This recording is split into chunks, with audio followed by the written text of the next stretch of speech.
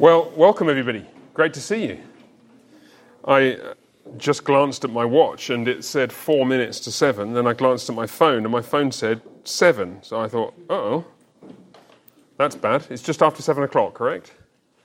So I apologize. You've missed a minute of Bible study already. I will speak extra rapidly. No, I'll just speak in an extra English accent for you to make up for it. Welcome to those of you at home. I hope those of you at home received an email with this document, minus my scribbles at the top as an attachment.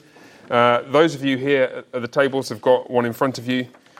If you haven't found it yet, it should be in your inboxes, and it will be quite helpful, I think, if you have it open in front of you somehow this evening. I'm going to lead us in prayer, and then we shall begin and see what the Lord has in store for us this evening. So, let's pray together, shall we?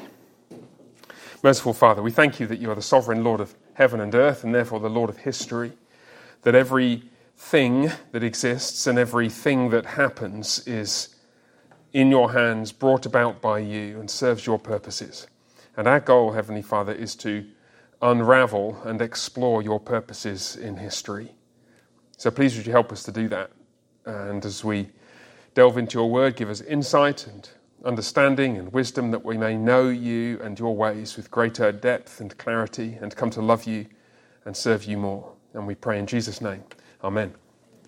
Okay, so the subject of this series of Bible studies, as you know, is exploring eschatology. You've got this handout in front of you. I'm just going to recap where we've come from and remind you what it is we've been doing. Eschatology, just to remind you, is properly understood as the doctrine of history, which is to say it is the theological reflection on what God is doing through time and as well as space. It's normally understood as the doctrine of the last things, the Greek eschatos, last, and of course it includes that, but in order to understand things that are still yet to happen, you've got to understand where we've come from, and we're at an arbitrary point in history. Really, if you want to understand any point in history, you have to understand the whole thing. And so the goal of this series then is to understand what God is doing in the whole of the history of the created order. It's a fairly significant set of questions to answer.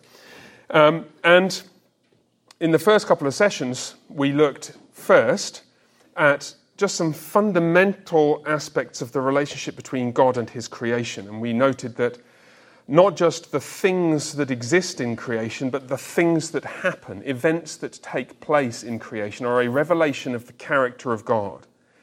Everything that God makes reveals him, including history itself. That was session 1. And so what that means is you can kind of make some guesses as to the shape of history and the sorts of things that will happen in history just by thinking about what kind of a God is. God is magnificent and infinite and merciful and kind and powerful and righteous. And so you'd expect the shape of history to manifest those characteristics because it's got to reflect him. We then looked, secondly, and this was last week, at the particular things that God describes himself making in Genesis chapter 1. Genesis chapter 1 is such a foundational chapter of the Bible. We're going to go there again in a couple of minutes. And the reason it's so foundational, well, there's lots of reasons why it's so foundational, but one of the reasons why it's so foundational is because it sets in place a series of concrete things, water and dry land and light and darkness and people and animals and the heavens and so on and so forth, which, when you trace those things through history, you can then see how God is using the symbolism of those things to describe what he's doing. And we noticed that in every single case, although in different ways, all those things that God makes in Genesis 1, as their stories are unfolded through the Bible, they tell a story of the growth of the extent of the kingdom of God. The rule of God grows through history. More and more people are added to it. More and more people come to know him more and more deeply with more and more joy and wonder. So the story of human history traces those things that God has made. What that then does is bring us to the third session, where we've got to start asking the how questions. how is it, in particular, that God is going to actually bring about these things which he's set in train, and the nature of which we've been reflecting on so far? How exactly is this magnificent plan going to be fulfilled? Session 1. How exactly is the kingdom of Christ going to grow? Oops, bit of a giveaway there, sorry. The kingdom of God, which is kind of the same thing, going to grow in glory and extent through history? And the answer is through the unfolding of God's covenants with people. History is the story of God's unfolding covenants with people. And I want to explain what a covenant is. Covenant just refers to a relationship. You've all probably heard in one context or another of various covenants in the Bible. And a covenant is a particular kind of relationship where the way in which the relationship works is kind of more well-defined than normal.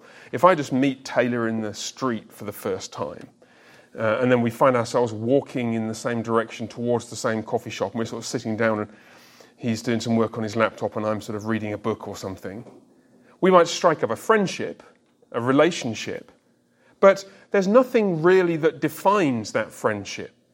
It tells us what the expectations are. We might meet that coffee shop every week and get to know each other quite well, but it's not like we've made any formal commitments to each other. And if I just didn't show up one week, you're not going to be like, well, where's Steve? It's like, well, he just didn't come. That's okay, right?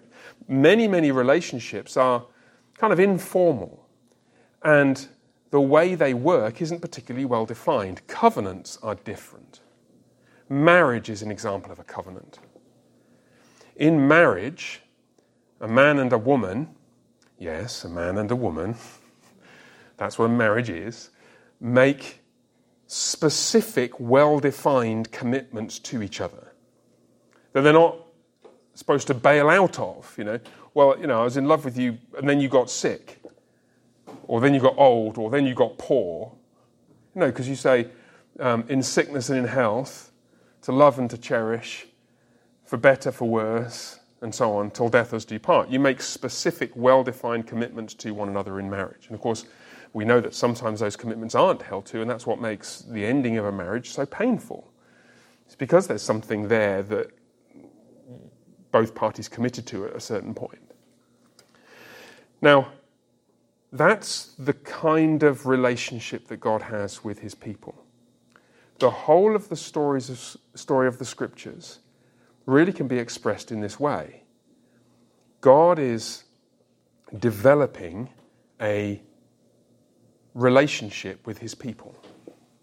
It's helpful sometimes to think of it as a series of covenant relationships because they are sort of distinct, and there are developments from Adam, Noah, Abraham, Moses, David, and so on. As the story of human history unfolds through the Bible, new covenants are made at different important epochs in history. And you could think of them as new covenants, new relationships, but really they all build on each other. It's one unfolding relationship as well as an unfolding relationship in different chapters. And what we're going to do tonight is to look at the first chapter. The first and decisive chapter of the unfolding series of relationships that God establishes with his people. Now just pause 1 second before I do any reading. You can see how this is going to set the stage for understanding the future, can you? Because if what we're going to do is we're going to go roughly Adam, Noah, Moses, Adam, Noah, Abraham, Moses, David, probably the restoration period in the days of Ezra and Nehemiah, new covenant in Christ, and then onward into the future, well, then we're going to be able to understand the future in the light of the foundation we've built. We don't start by just jumping in and trying to describe, well, what's postmillennialism and what's dispensationalism and what's mid-tribulational, pre-millennialism, and just that's starting building a house by putting the shingles on the roof. You can't do that. You've got to lay the foundation, and that's what we're doing. Yeah? And gradually, patiently, you'll see the house of God's history being built. And by the time we get to the shingles on the roof, it'll be completely obvious where they go, and you'll all be postmen without realising it. Anyway, that at least is my subversive and, it's perfectly transparent aim, isn't it? All right, okay. So we're going to read Genesis 1. Turn back to Genesis 1. And I'm going to read just a couple of short extracts, first from Genesis 1, then from Genesis 2, which highlight different aspects of the relationship or covenant that God establishes with Adam and Eve, our first parents, right back in these early days of the history of the world. Very familiar text, Genesis 1:26. You're not going to be surprised to hear me read this. Bear with me a second, just to lubricate something down here. Right.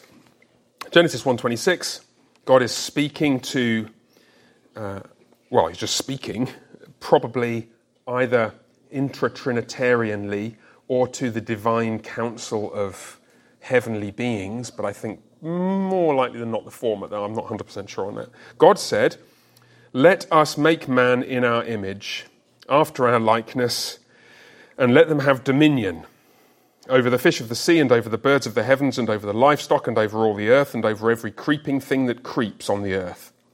So God created man in his own image. In the image of God he created him, male and female he created them. And God blessed them, and God said to them, "Be fruitful and multiply, and fill the earth and subdue it, and have dominion over the fish of the sea and over the birds of the heavens and over every living thing that moves on the earth." That took place on the 6th day, as narrated in Genesis chapter 1. We skip forward now to Genesis chapter 2, and I'm going to read verse 15 and following. And this seems to me to be another companion narration to the same sort of time, because at the start of 2:15 there's only man, and woman is created shortly afterwards, so that you're zooming in, if you like, into day 6 here. Genesis 2:15. "The Lord God took the man and put him in the Garden of Eden to work it and keep it. And the Lord God commanded the man, saying, You may surely eat of every tree of the garden, but of the tree of the knowledge of good and evil you shall not eat, for in the day that you eat of it you shall surely die. Then the Lord God said, It's not good that the man should be alone. I will make him a helper fit for him, or corresponding to him, or matching him. So out of the ground the Lord God formed every beast of the field and every bird of the heavens and brought them to the man to see what he would call them. And whatever the man called every living creature, that was its name. The man gave names to all livestock and to the birds of the heavens and to every beast of the field. But for Adam there was not found a helper fit for him. So the Lord God caused a deep sleep to fall upon the man, and while he slept, took one of his ribs and closed up the place with flesh. And the rib that the Lord God had taken from the man he made into a woman. Literally, it's built into a woman. We might come back to that in a few weeks' time. And brought her to the man. Then the man said, This at last, first ever love song in the Bible, this is at last is bone of my bones and flesh of my flesh. She shall be called woman, because she was taken out of man. Therefore a man shall leave his father and his mother and hold fast to his wife, and they shall become one flesh. And the man and his wife were both naked and were not ashamed. Right. Those two passages summarize a great deal of how this covenant or relationship between Adam and Eve on the one hand and God on the other was supposed to work. And I was working on this and just chewing it over and thinking it through, and I was trying to think how to synthesize the different elements that are at work here. And the way I've done it is on this handout, and I'll explain what the big table is at the bottom in a second, but I want to point out, firstly, the obvious thing, which I didn't even mention on the handout, Genesis 1:26 to 28 repeatedly says that man and woman are in the image of God. In the image of God. And I started trying to read Meredith Kline, Images of the Spirit. Have you read that, Pastor Neil? Really, it totally blew my mind this afternoon. I started trying to read that, and into chapter 1 and into chapter 2, and I'm thinking, oh my goodness, how much do I not know about this topic? The answer is quite a lot. And I thought about just trying to dig deep into all that kind of detail, how Meredith Kline, I'm not sure I agree with everything he's saying there, but how he expounds the idea of the image of God. And then I thought, no, we're going to be getting off track because we're supposed to be talking about eschatology. Maybe we'll come back and do image of God another time. But it is helpful to clarify that in connection with the theme of the image of God, one can identify 3 so-called ordinances, 3 structures or systems for life that God puts in place, and 3 offices or roles, 3 vocations that people are to undertake.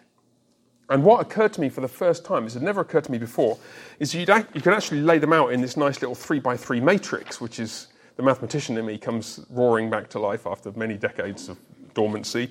And what we're really going to be doing for the whole of this session is to be filling out this matrix in a bit of detail. To summarize, Adam and Eve and their offspring are called to do 3 things: work, marriage, and rest.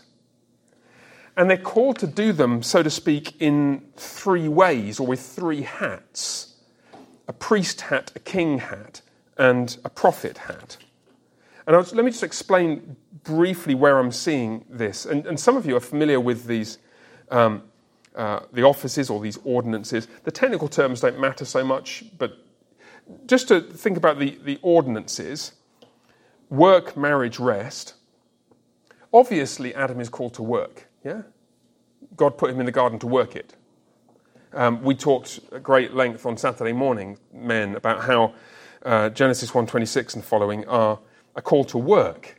Fill the earth and subdue it. There's a work element there. So work is one of the things that Adam and Eve are called to do. Then they're called to get married, fill the earth and subdue it. Good luck doing that on your own, Adam. Right? Unless you grew really, really, really big, you wouldn't be able to fill the earth just on your own. Best way to fill the earth is to marry and have lots of children, and then do that for 1,000 generations and then see what happens. So marriage then becomes a context within which the earth can be filled, that aspect of God's calling can be undertaken. And rest. Well, I didn't actually read this, but chapter 2, verse 1, thus the heavens and the earth were finished, and all the host of them. And on the 7th day God finished the work that he'd done, and he rested on the 7th day from all the work that he'd done. So God blessed the 7th day and made it holy, because on it God rested from all the work that he'd done in creation. Adam and Eve are called not just to work, but to not work. And they're supposed to follow the pattern of God doing that. So you've got to work, marriage, rest. And rest has a particular goal in human life. And then you notice 3 offices. Now, hands up if you've heard the phrase, the offices of Christ. You heard this? Yeah, some of you have heard this phrase. Okay. If we started reading the Bible back from the end, like the New Testament, we would observe that the one in whom all these narratives is fulfilled, Jesus, is called Jesus Christ.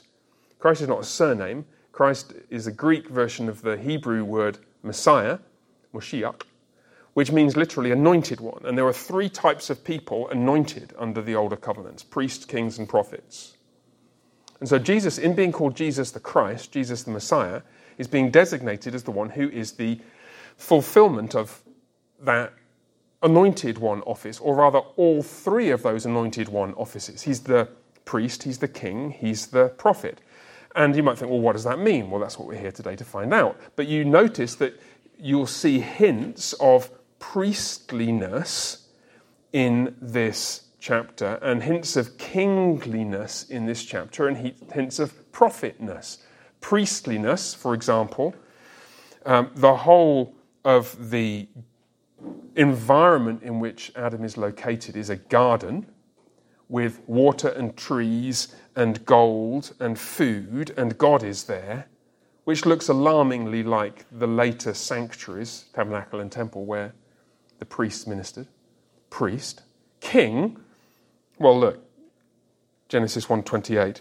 Be fruitful and multiply and fill the earth and subdue it and have dominion over the fish of the sea. Or verse 26. And let them have dominion over the fish of the sea and the birds of the heavens and over the livestock. So, king, take control, take charge. And then prophet. Well, what does God do? What does Adam do in the section that I highlighted for you in chapter 2? God's like, well, the first thing that's not good in the whole of human history is that Adam is alone. Well, we got to fix that. I know. Dogs. Well, that's pretty good, isn't it? Those of you who've got a dog. It's like, but a dog is not a man's best friend, actually. Quite close. I don't know, sheep. Nah, they're not really much fun to be around.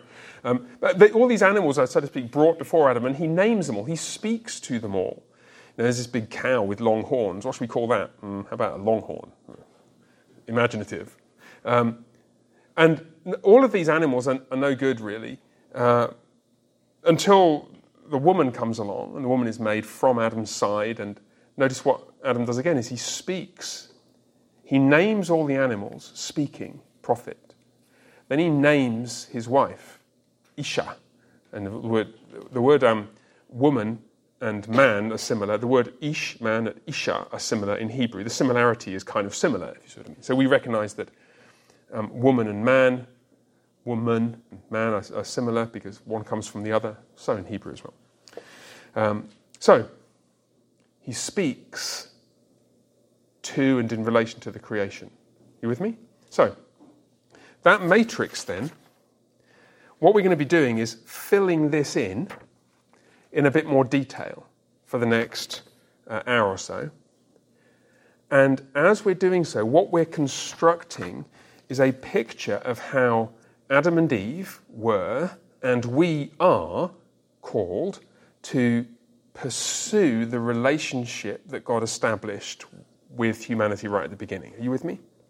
Is that making sense? And to do that is to be the image of God. The image of God, there's much more to it than that, but that'll do for starters. Let me press pause for a second. Any questions so far? You all happy? Does that 3x3 grid make sense to you? Can you see what we're doing? And what we're going to do is we're going to think of the three offices one at a time. We'll think of work first, and then we'll think, okay, we're supposed to work. What does that mean? In what sense is it priestly? In what sense is it kingly? In what sense is it prophetic? And then as we're doing that, what we'll start to do is we'll say, well, this is what Adam was doing, and this will start showing us some things that we ought to be doing. Is that like a really cool Bible app that will read the Bible for you? No. I thought there was a question up there. So all right, okay. So that was me talking on your phone. Sorry. Oh, no, I'm sorry. I'll keep quiet. All right. So you're all with me. So let's think about this first aspect of Adam's calling, the calling to work. Now look with me. Go back to Genesis 1:26. Let us make man in our image, after our likeness, and let them just sit there and hang out and enjoy all this good stuff that's been made, and drink daiquiris and go on vacations and play golf. It's like, well, there's at least one enthusiastic golfer over here. You notice something very strange. At the end of this chapter, it's all described as very good. And yet, there's still stuff to do. Something can be perfect, like this flawless world at the end of Genesis 1, and still need something done to it to make it perfecter. What needs to be done? Let them have dominion over the fish of the sea and over the birds of the heavens and over the livestock and over all the earth and over every creeping thing that creeps on the earth. The imagery of fish and livestock and birds and so on is obviously meant to give a sense of absolutely everything in creation. And what needs to be done to it or for it? It needs somebody in charge. And we're living in an age where man's dominion over the world has has gone off the rails in all kinds of different ways. Well, it need not inherently be so. It's possible to rule over the world in such a way that you bring out its latent fruitfulness and goodness and wonder and make that good but immature or uncultivated thing into a good, mature, cultivated thing. So, example, you're wandering around with Eve one Monday afternoon through a forest glade, and it just suddenly occurs to you that you have nowhere to live. And so what do? You're wandering through this beautiful forest, all these wonderful trees, and it occurs to you you could just chop some of those trees down, make them into logs, turn the logs into a house, put a roof on, and so on and so forth. You see what you're doing? You're taking natural beauty and cultivating it, making it beautiful still, but mature. And the example I gave on Saturday, the gentleman we were talking about this, and this gold wedding ring, what's happened, viewed in the perspective of the instruction here, is that men and women have seen beautiful rocks just sitting in the ground with little chunks of glistening yellow metal in them. And they've dug it out the ground and hammered it and heated it and done stuff to it and reforged it and reformed it and turned it into something which is beautifuler. It's cultivated beauty in the form of, in this case, a wedding ring, a gold wedding band. Can you see what Adam is called to do? He's called to work. Would you describe that as priestly, kingly, or prophetic? All that stuff that I was just talking to you about. What? Kingly, yes. Why is it kingly? Mm-hmm. It's providing, yeah. Could you also consider it under the priest category, because the priests were the ones that prepared things for the temple? Yes. So that's where I went. Yeah, you could do. You could think of it as priestly, and I wanted to explore that theme a little bit, because one of the really intriguing things about how the New Testament speaks of priestly activity is it does apply that category to our work and the fruits of it. But just hold that thought for a second. It's good. Yeah, Anne. Wasn't there a structure in the Old Testament so that the priests, if they needed to, they could be farmers, but they weren't really supposed to? The other tribes were supposed to provide for them. So how does that connect with working? Right, very good. They're doing work in the temple, sure, but... Right, so one of the distinctive features of the priesthood under the Old Covenant is that they're paid through the tithe, so they don't have to be farmers and goldsmiths and farriers and architects and carpenters and so on. They can devote themselves to the work of God in the temple. So the most obvious way to understand the way in which the daily work of digging stuff out of the ground and making it into wedding rings, chopping trees down and building forests, farming and carpentry and everything else is kingly. It's kingly work. But now what's really interesting is that as soon as we start thinking about that in a broader context, it calls into focus priestly labour. Now, what's the difference between kingly and priestly? Probably one way of thinking about it would be to say that priestly work is more self-consciously to do with relating to God. You can think of that in contrast with kingly work, where, well, what does the king of Israel do? The king of Israel is responsible for ruling over the people. The priest is responsible for leading worship towards God. What's interesting is that Adam's work is described in priestly terms. Mrs. Rybelin, you're right. Just look with me at Genesis 2 again. Now, I hinted at this before. Genesis 2, verse 8. the Lord planted this garden in Eden. Verse 9, out of the ground all these trees sprang up, the tree of life and the tree of the knowledge of good and evil. There's water there, verse 10. The land of Havilah, verse 11, there's gold, precious stones, more rivers, water. And if you just press pause there and ask yourself, where in the Bible do you see a garden and trees and gold and water? Where do you see that? Temple. You do see it in Revelation. The reason you see it in Revelation is because you see everything in Revelation. Revelation is like an agglomeration of all of the narratives and imagery through the whole Bible. But you see this most prominently and obviously in the tabernacle and then later in the temple. And the reason why is very simple. The tabernacle and the temple is an architectural garden. Just flip forward with me to Exodus. Well, I'll go to Exodus 25.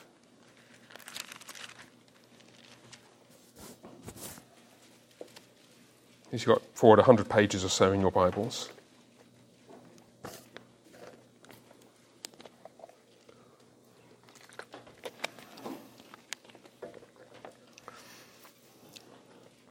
In Exodus 25, the people are receiving contributions, people are bringing, contributions to build the tabernacle out of, and then the plans for the tabernacle are being given. So they're in the desert on the way from Egypt to Canaan, and the instructions are being given. Well, the first thing they've got to build is Ark of the Covenant, verse 10, because, well, the presence of God was there in the garden in Eden. We need something to be the focus of the presence of God in the tabernacle.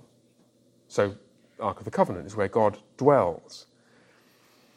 The table for bread. Well, there's food in the garden, fruit to eat and so on. There's food on the table in the tabernacle. Next, there's a lampstand. And just look at the lampstand, Exodus 25:31. You make a lampstand out of gold. Well, there's gold in the garden, gold in the land of Havilah. And the lampstand shall be made of hammered work. This is Exodus 25:31. Its base, its stem, its cups, its calyxes, and its flowers shall be of one piece with it. So hold on, I thought we were building a lampstand. It's got a stem, flowers, and calyxes. You know what calyxes are? Anybody know what a calyx is? Got any botanists here? I had to look this up. I'm not really botanically minded. A calyx is the little bud. Mrs. Loki, you're going to say? Yes, the underneath before the blossom. Exactly right. When you've got some trees and flowers, before you get blossom or flower, there's a little bud underneath where the flower comes from. These are parts of a plant. So you build this lampstand so that it looks like a plant or a tree. Can you see you're building a replica garden? It's made out of wood. If you look elsewhere, there are tapestries with trees woven into them. And in many other ways, water as well. There's a little basin for water, which has to be made of gold and so on. So later on, you're going to build a replica garden, a tabernacle, then a temple, where the priests can serve. And the reason is because Adam is a priest. Obviously he's a priest, because God is there in the garden with him. And so what is man and woman to do? Well, they're working, but it's priestly work. It's work which will be accepted by God as an offering, something which is pleasing in his sight. And you can see that in Genesis 2:15. So look at what the Lord God says. The Lord God took the man and put him in the Garden of Eden to work it. Literally, it's to serve it or to be a slave to it and to keep it. And then the Lord gives him these instructions about how to go about his work. Don't eat that tree. You can eat every other tree, just don't eat this one. And it's very intriguing. When you look at the two verbs, the two things that Adam is told to do, work it and keep, or serve and keep. Those two verbs appear later in the book of Numbers, again and again and again and again and again, in the descriptions of what the Levites do. The Levites are like temple servants or tabernacle servants. They serve, avad, and they keep, shamar, the sanctuary, the place where God dwells. And that's what Adam's work is. So it's simultaneously doing two things. He is working hard to get things under control. We've got this beautiful tangled wilderness of a forest, but my wife wants somewhere to live.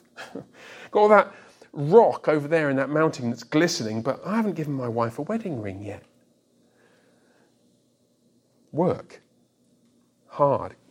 Put things under control. We've got all these wild grasses growing in all kinds of different places, but it'd be kind of handy if we had all the barley in one place. So I know, let's dig up all these trees, make a house out of it, and use the empty space to plant seeds in line so they're easier to harvest. And then we'll be able to make bread more easily. You with me? Kingly. And that is priestly. His working in the garden is priestly work. It's the work that a man does when he's doing something that God says, that's a delight to me. I'll receive that. And what's really striking is that that's one of the, I'm afraid, somewhat neglected ways in which our work is described. I want to take you to a couple of New Testament texts. Can you turn forward with me? A very, very famous text in this connection, Romans 12, verse 1.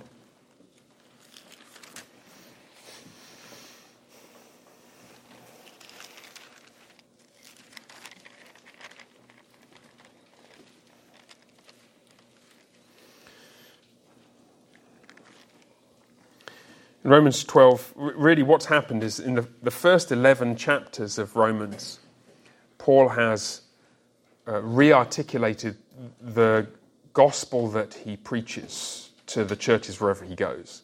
And the familiar bit goes all the way up to the end of chapter 8. Then there's that stuff about the Jewish people in verses 9 to 11 that gets a little bit confusing and tangled, but it's still part of the same presentation of the gospel in the sense of this is how the rule of Christ is being manifested in the world, so that one way or another, people from every nation, Jew and Gentile, will be gathered to Christ and brought to faith in him. And so you get to the end of chapter 11 and you have this kind of eruption of praise. Oh, the depth of the riches and the wisdom and the knowledge of God, how unsearchable his judgments, how inscrutable his ways, etc., etc. From him and through him are all things, to him be glory forever, amen. Right. So God is going to be glorified in the world as men and women from every nation come to worship him. So what should you do? Well, in the chapter 12, this familiar change of tack in Paul's letters. You've gone from more theological to more practical matters. Chapter 12, verse 1, I appeal to you, brothers, by the mercies of God, to present your bodies as a living sacrifice, holy and acceptable to God. This is your spiritual worship. So what are we supposed to do? Our bodies as living sacrifices, not dead sacrifices. Dead sacrifices like sheep and bulls and goats, you kill them and pour out their blood in sacrifice to atone for sins. This is not what we're doing. We're not atoning for sins. What are we doing then? Our bodies are living sacrifices. And they're holy and acceptable to God, and this is your spiritual worship. And you're all expecting him to go on to describe something you do in church. He doesn't say anything of the sort. Verse 2. Don't be conformed to this world, but be transformed by the renewal of your mind, that by testing you may discern what is the will of God, what is good and acceptable, another sacrificial term, and perfect. So you see what he's saying? Verse 2, the lives of godliness that you live in every domain of your life, not just Sunday morning, but Monday through Saturday as well, are your spiritual worship. It's priestly work.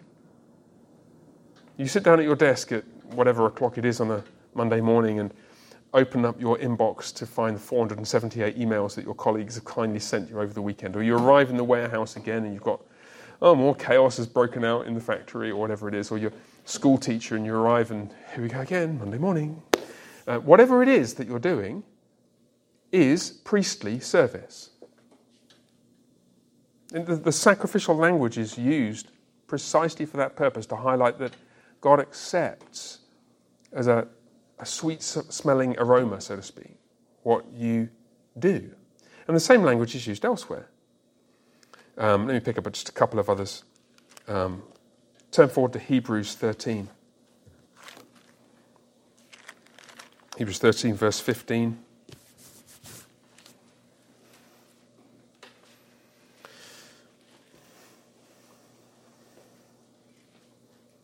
And this is, again, I don't think Hebrews is written by Paul, some people do, but it has not similar, but it has a structure where there's a lot of practical stuff packed in at the end into chapter 13. And verse 15, through him, that is through Christ, then let us continually offer up a sacrifice of praise to God.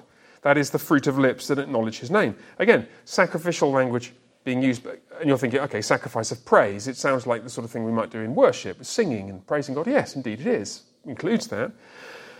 Through him, then, verse 15, verse 16, do not neglect to do good and share what you have, for such sacrifices are pleasing to God. So hold on a second. I get sacrifice of praise when I'm in worship on the Lord's Day and I'm singing. That's a sacrifice by which it's like a kind of small s sacrifice by which I praise God. Yes. Well, no, doing good and sharing what you have. Inviting the guy next door round to have a meal with you because he's kind of a bit lonely, really, and I'm pretty sure he's not been eating properly since his wife died. That's a sacrifice that's pleasing to God. And it's all connected to what the author continues to talk about. Verse 17, obey your leaders and submit to them, for they're keeping watch over your souls. And the more practical, nitty-gritty things of life. You've got the same kinds of things, I won't look up all the references with you, but Philippians 2 and Philippians 4, where Paul describes generous giving that the Philippian church had offered to support his ministry as a sacrifice. It's acceptable to God. So you can see what's happening here. The work that Adam does is kingly. Adam and Eve, I mean to say. Adam and Eve do is kingly, taking control of things. Priestly, it's a reflection of a relationship with God, and it's something that God accepts, like he accepts sacrifices and offerings. It's also prophetic. And you notice this already. Just look back with me in Genesis 2. In this prototypical way,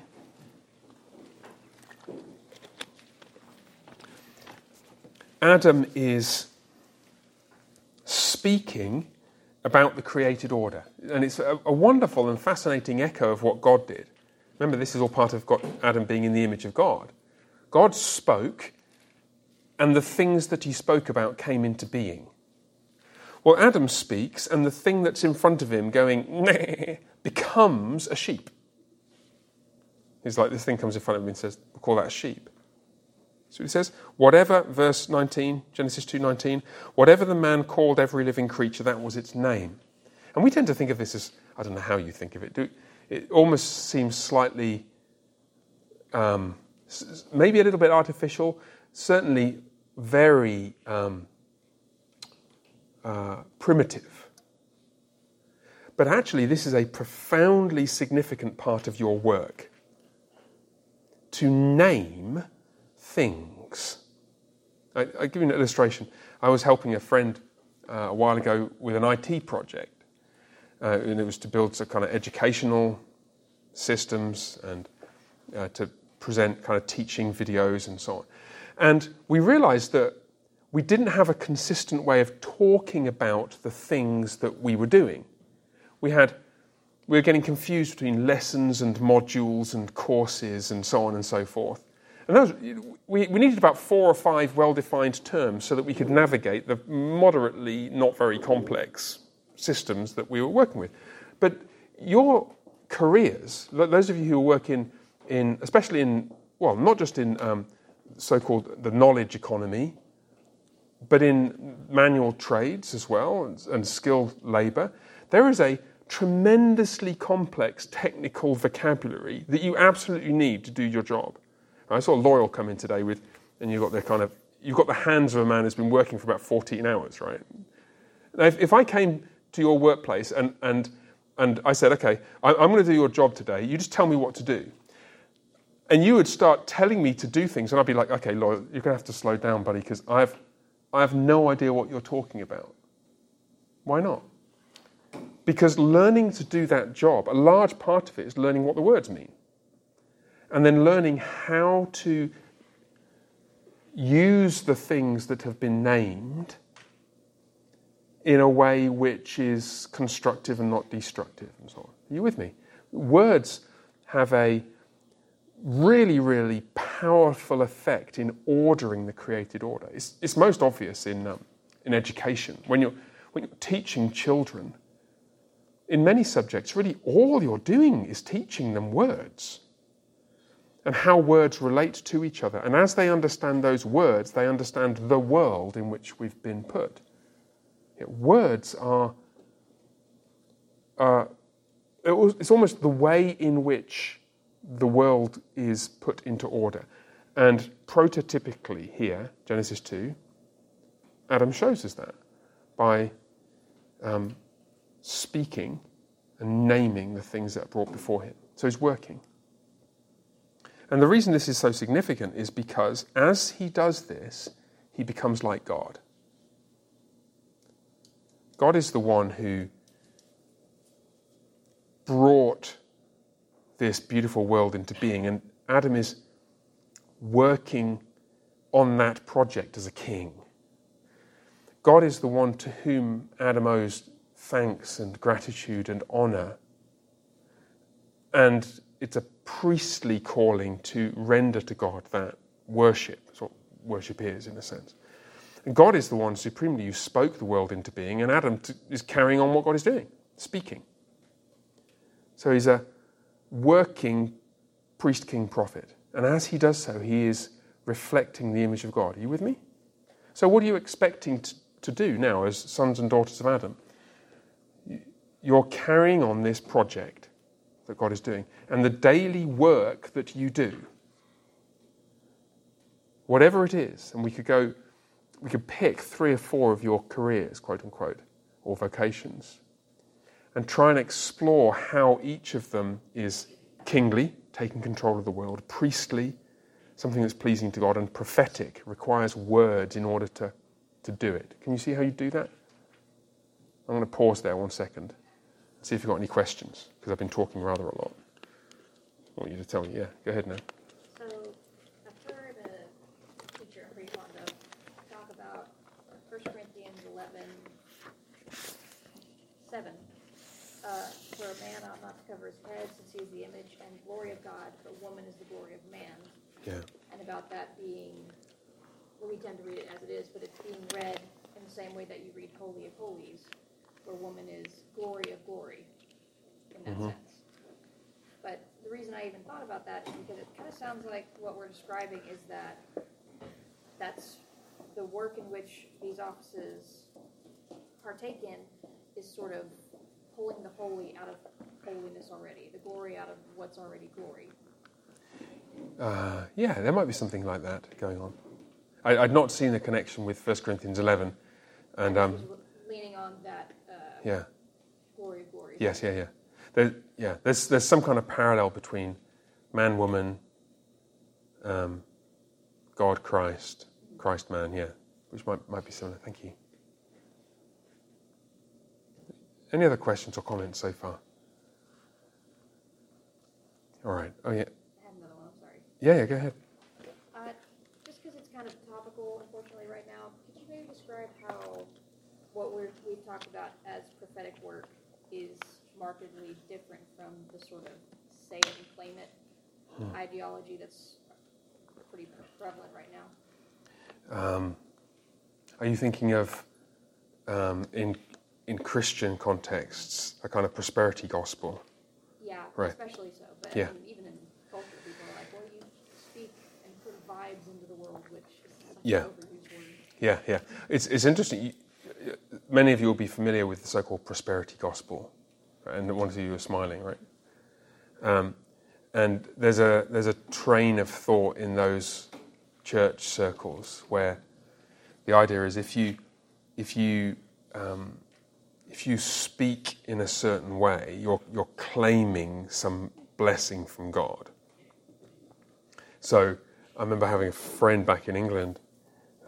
He said, he was, in all seriousness, I'm trusting God for a new car. That's what he said. And he'd kind of claimed a car in the name of Jesus.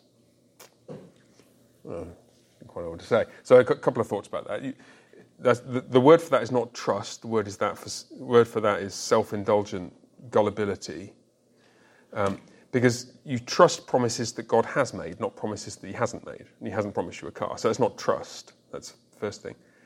But the second thing is, you're right, it is connected to this prophetic ministry. It's just a terrible distortion of it. It is tremendously hard work to do all of the jobs and vocations that you guys do well, whatever those jobs are. I'm not going to go through all the careers you do, being a mum or working in IT or whatever it is that you're doing. It's tremendously hard work to do it. Hard work to seek to bring order to the world by speaking intelligently about it and by acting in accordance with what has been spoken about it. Following the manual for that expensive and complicated saw you use to chop up chunks of steel and so on. That's what prophetic work ministry is.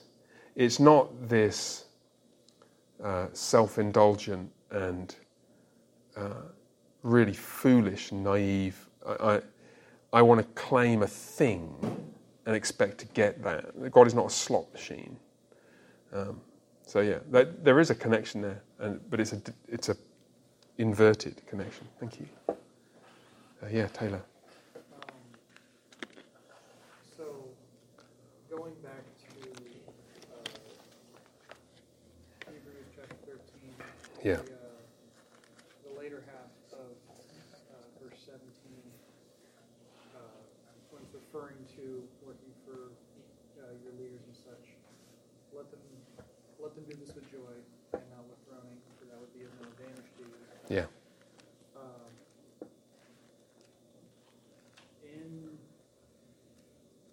In what or how would we best approach misunderstandings about the purpose and the intent and goal behind working? Not necessarily just the attitude towards it, just misunderstandings towards the reason for it in general, like the idea that you're working so that the next generation has an easier life, which feels like something of a prosperity kind of teaching. Yeah, I think what you highlighted verse 17, and I'll keep this short because there's a lot here that could take us off track, but do it with joy and not with groaning at least implies that you could do it with groaning because it's hard work, right? And providing for those who come after you or those who depend on you or the next generation or your children is hard work, and therefore there's an exhortation here, at least to the leaders in a church context, which you could apply in other areas, to do that hard work joyfully. Yeah. Let me suggest we move on. I want to we've talked about work, talk about marriage, I want to talk about rest as well. So marriage, think about this second aspect of the calling that Adam and Eve had. So they've got to fill the earth and subdue it.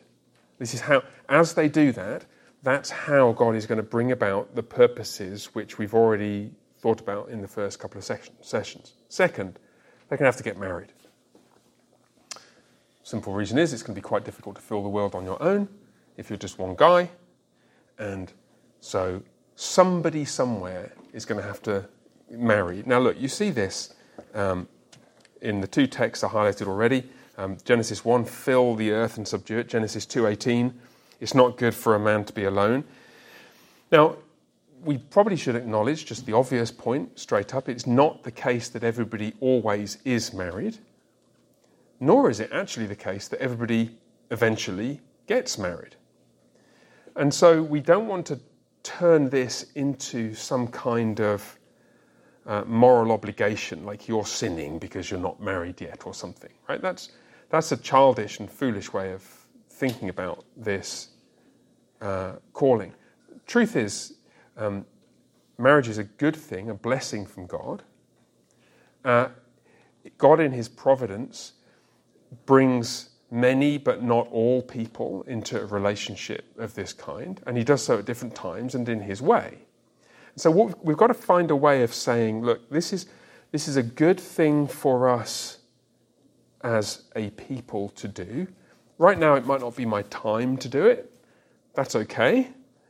If the opportunity came along, it'd be something I'd be willing to contemplate and so on and so forth. But we mustn't. What I don't want to happen is that those among us who are not married now start feeling like, okay, well, I'm failing to fulfill God's purposes. I'm such a failure. You know, that's kind of childish and immature and actually quite destructive thinking that can sometimes pervade some Christian circles. Same goes for childbearing, actually. Simple fact is, there are married couples who aren't able to have children. And like singleness for those who'd like to be married, childlessness for those who'd like to have children can also be painful. It's a situation that ought to be met with compassion, not reproach.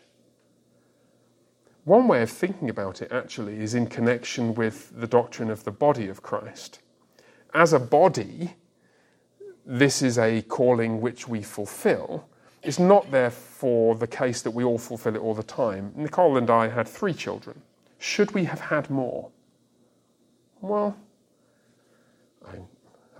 what's the force of that should? I thank God that there's a lady here who's had more children and a lady there who's had even more. Wonderful. I don't think that turns a relatively small family or a couple with no children or a single person who's not married and has no children. I don't think that means that they're a failure or somehow outside the will of God or anything childish like this. If we think of ourselves as a community, between us we've got to do these things. And we can thank God that different people contribute in different ways. Are you with me? Now, how can we view these things in priestly, kingly, prophetic ways? Well, this is where it gets really intriguing. In what sense is marriage priestly? Just turn with me to Ephesians 5 for a second. And let me show you something that you all know. But once you view it in this way, I hope to scare the wits out of every husband in the room.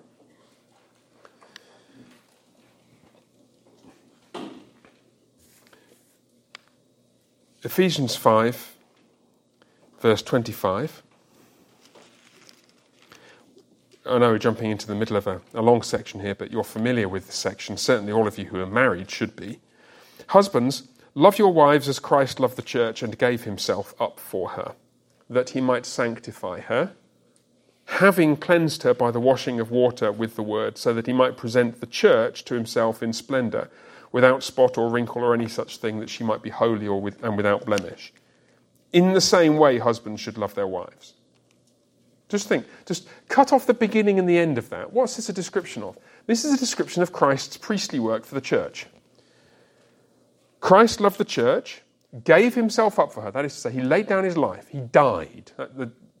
The Greek word translated gave himself up is a technical term here, and in Romans 4:25 and elsewhere, meaning to give oneself up in death for somebody else. He died for her. Purpose, verse 26, to make her holy. That's what sanctify means. To make her holy in her status. The church, we have a holy status before God. We can come before God in worship, and we can live before him, and our lives are a fragrant offering in his sight, and our work is a living sacrifice because we're holy.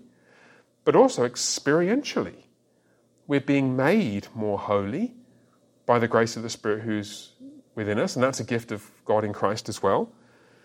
Having cleansed her by the washing of water through the word. So is that baptismal imagery, or is it preaching because through the word? Yes, obviously, because word and sacrament. Yeah, we're all good Calvinists. So that he might present the church to himself in splendour, without spot or wrinkle or any such thing. So that's the goal of Christ's priestly ministry. So one day he will have a bride, think of the book of Revelation now, who is perfected, and that bride is called the church, right? But the whole thing is a description of what Jesus the priest does for us, is it not? And now you stick the beginning and the end on. Husbands, love your wives as Christ loved the church. In the same way, husbands should love their wives as their own bodies. Gentlemen, your husbandliness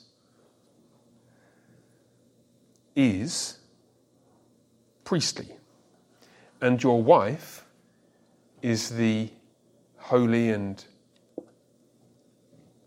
beautiful, in this sense, and cleansed and sanctified equivalent of the church. That's what marriage is. Now just think about this in the context of the unfolding of history that we're a part of. What kind of a plan for history would result if every husband first submitted himself to Christ in faith and repentance, and then said, well, my job is to make my wife the most holy and godly and faithful woman I know. That's my job. What's that family going to be like? What are their children going to be like? What if you just roll that tape forward through history, what kind of world are we going to have? If Adam had just done this, and Cain and Abel and just done this, and passed on to their offspring this glorious model of faithfulness as men, the world would be very different from what it is now, right? Because the truth is that this is not how husbands live, and we typically blunt the force of Ephesians 5 because it's almost like we can't quite believe what it says. I'm afraid it just says it. Your wife's holiness is your responsibility in this sense. It's priestly. It's also kingly. Proverbs 12:4 says, the woman is the crown of her husband. Think about it. Turn to Proverbs 12, verse 4.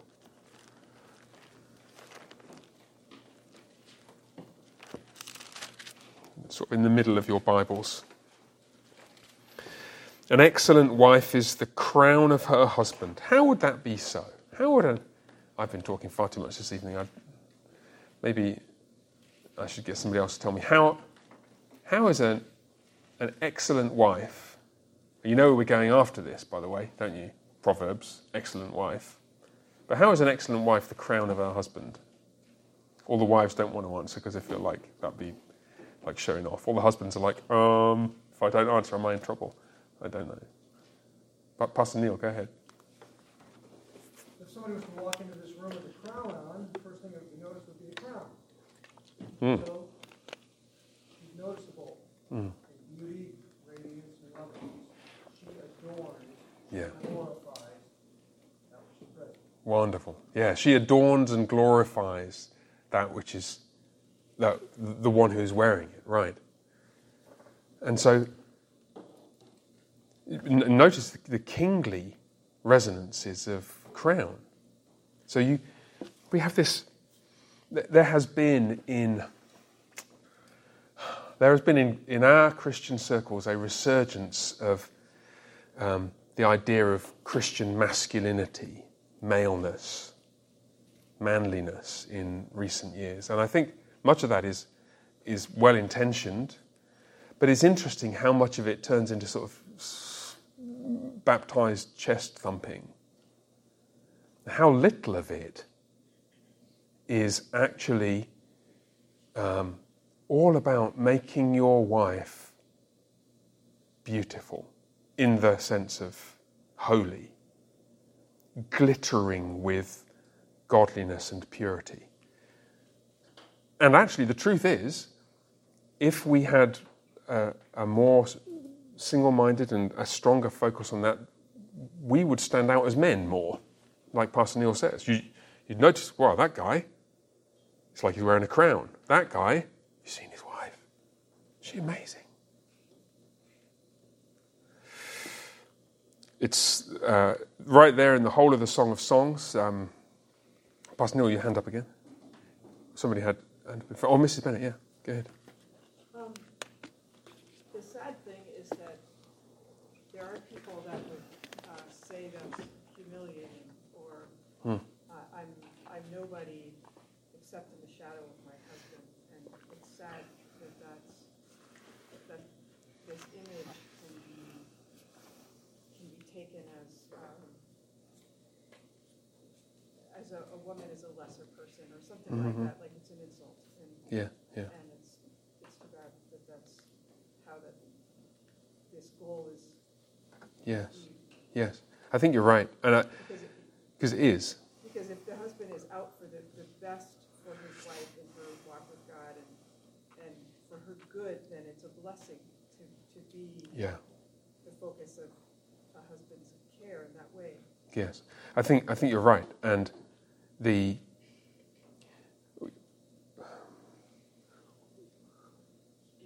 we're living in an age where the society around us is experimenting with the doctrine of symmetry between men and women. Men are the same as women in every respect, and people have been experimenting with this doctrine since about 1962, and really it's not going great. It really isn't going great. And I don't know how many more generations of embittered and frustrated women we're going to have to endure. And I feel for the ladies who are sold, just even in our culture, sold the subtle lies that never at any point distinguished what their aspirations might healthily be from the aspirations that a man might have. Now, I know it's not easy to do. If anything, I think it's harder to work out what to do if you're a 16, 17, 18, 20, 25-year-old woman. It's harder to work out but the thing you shouldn't do is pretend you're the same as the guys. The text that always leaps out at me, and I was going to jump this later, it kind of fits more under the prophet heading, but 1 Peter 3, the Scripture doesn't apologise for actually describing the way that people are. 1 Peter 3 contains some familiar instructions to wives and husbands, and it contains in the first 6 verses the kind of thing that upsets some ladies. Husbands, be subject to your wives, be subject to your own husbands, so that even if some of them don't obey the word, they may be won without a word by the conduct of their wives. That envisages an unbelieving culture where a woman gets converted, and among all the guys all the unbelieving men down the bar who are complaining about their wives, well, there's one guy who's got a Christian wife who's got nothing to complain about because she's just so gracious and submissive in that godly, humble way. We might even win him over to Christ, Peter envisages. But verse 7, literally, likewise, husbands, live with your wives, or perhaps with the women, but your wives, according to knowledge. It's translated in an understanding way in the ESV. But it's literally according to knowledge, showing honour to the woman as the weaker vessel, since they are heirs with you of the grace of life. And people just jump through hoops in outrage at this. Like, are you saying I'm weaker? Like, yes. Like the most fragile and beautiful crystal glasses are weaker than a saucepan. And if you bring the two together with great force, the crystal glass gets it and the saucepan is like, fine. And the point is not that it's worth less. It's worth more. But somehow we have begged the question in this huge way by saying, well, because you're saying we're weaker, you're saying we're worth less. It's like, no, I didn't say that at all. I'm just talking about how we're made by God. And so what should a man do? Well, this is prophetic. It's how are you going to speak to your wife? Are you going to recognize that God has made her so that emotionally she ought to be able to be more fragile than you because she's got you to look after her and protect her? Also in verse 7, he's saying that the wife is a co-heir. Yes. Which back in the day would have Right. been blasphemous. Right. Very, very helpful, Linda. Thank you. I mean, just notice that since they're heirs with you or co-heirs of the grace of life, and that's Women were. yeah. So there were religious traditions in the ancient Greek and Roman worlds where you could really only participate if you were a man. So it's not you look down on her because she's weaker and she's worth less and she can't really be part of our religious tradition. It's like, no, you care for her because she's fragile and precious, like that crystal wine glass, and a co-heir of all the blessings and privileges that you have, showing honour to her. And that little phrase, in an understanding way, literally according to knowledge, like knowing what it, and you never really know what it's like, but trying to understand what it's like to view the world through your wife's eyes, which requires this understanding and the prophetic work going back the other way. However good a job I'm doing of listening to Nicole, I need to listen more so that I can do the according to knowledge better. I need to know what does the world look like through your eyes, Nicole? You're there, right? Abby isn't well tonight, so they stayed at home. So that I can live with her according to knowledge. You with me? So there's a prophetic element to this. There's obviously a priestly element. We talked about that and there's a kingly element. The woman is the crown of her husband. Check out Psalm 31, where the excellent wife who can find. And then all the descriptions of her, or many of the descriptions, are like the adornment of a king, or they're echoes of the ministry of King Solomon. And then husband sits in the gates. Well, that's where the rulers of the city sat. And so there are kingly and prophetic and priestly elements of marriage. We haven't talked about children and parents.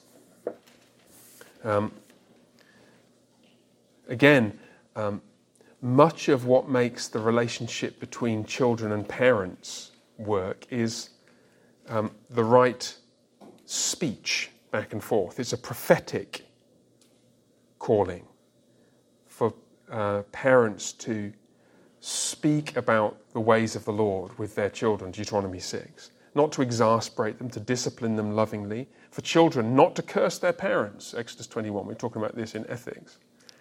To respect and honour their parents, to hear what their parents say. There's a receptivity to speech.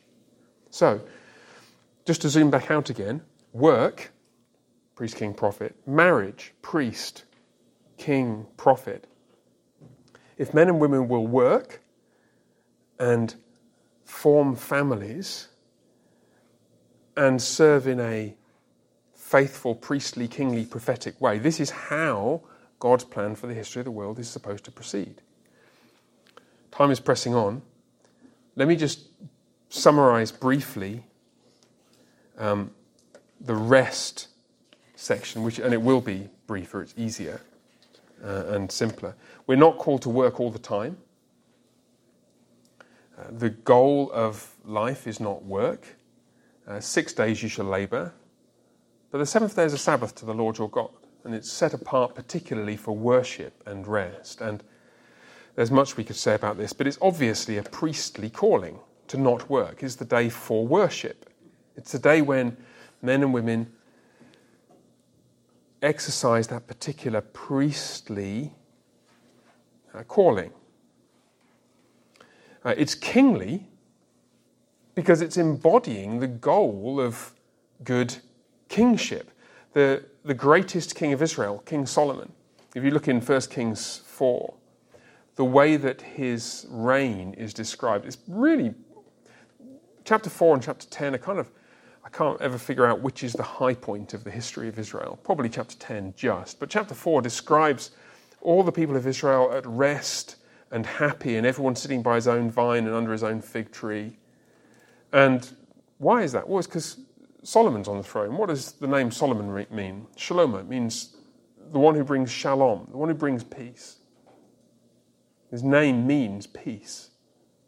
And so the goal of ordering the world rightly in your households is that you can rest. And actually what you're doing is you're getting a glimpse of the destination of the Sabbath rest that still awaits the people of God. And then obviously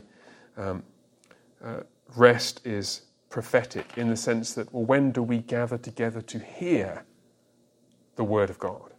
There is a prophetic element to rest as well. Now, can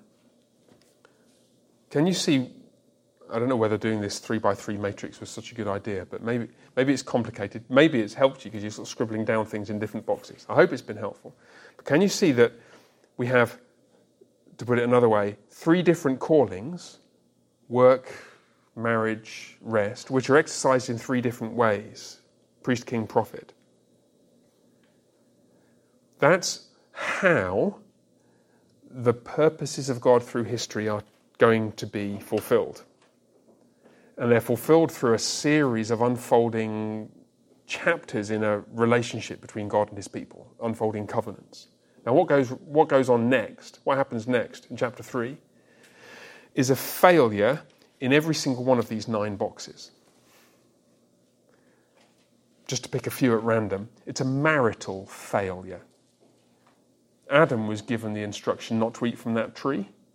He didn't pass on the instruction to his wife or warn his wife about the consequences of what she was about to do. So it's marital, kingly, and prophetic sin. It's obviously marital, priestly sin. He's hardly sanctifying her. It's a failure of work. He's just standing there for a start, not doing anything. But it's obviously priestly work that he's supposed to be doing, but he's doing it wrong. Eat of every tree in the garden, but not this one. Oh, there we are. It's a failure to rest. The narrative doesn't seem to be obvious, but maybe it took place on the first Sabbath. Pastor Neil's sort of nodding over there. Maybe that's right. But insofar as rest is consummated in worship, this is shunting God to the bottom of the pile and ignoring his word and following the words of Satan. In every one of those 9 boxes, what happens in Genesis chapter 3 is an abject failure. And so that's where we've got to come back from. That's where the Lord has got to rescue this project from. What we'll see in future weeks is that he doesn't abandon the project. He keeps on with it.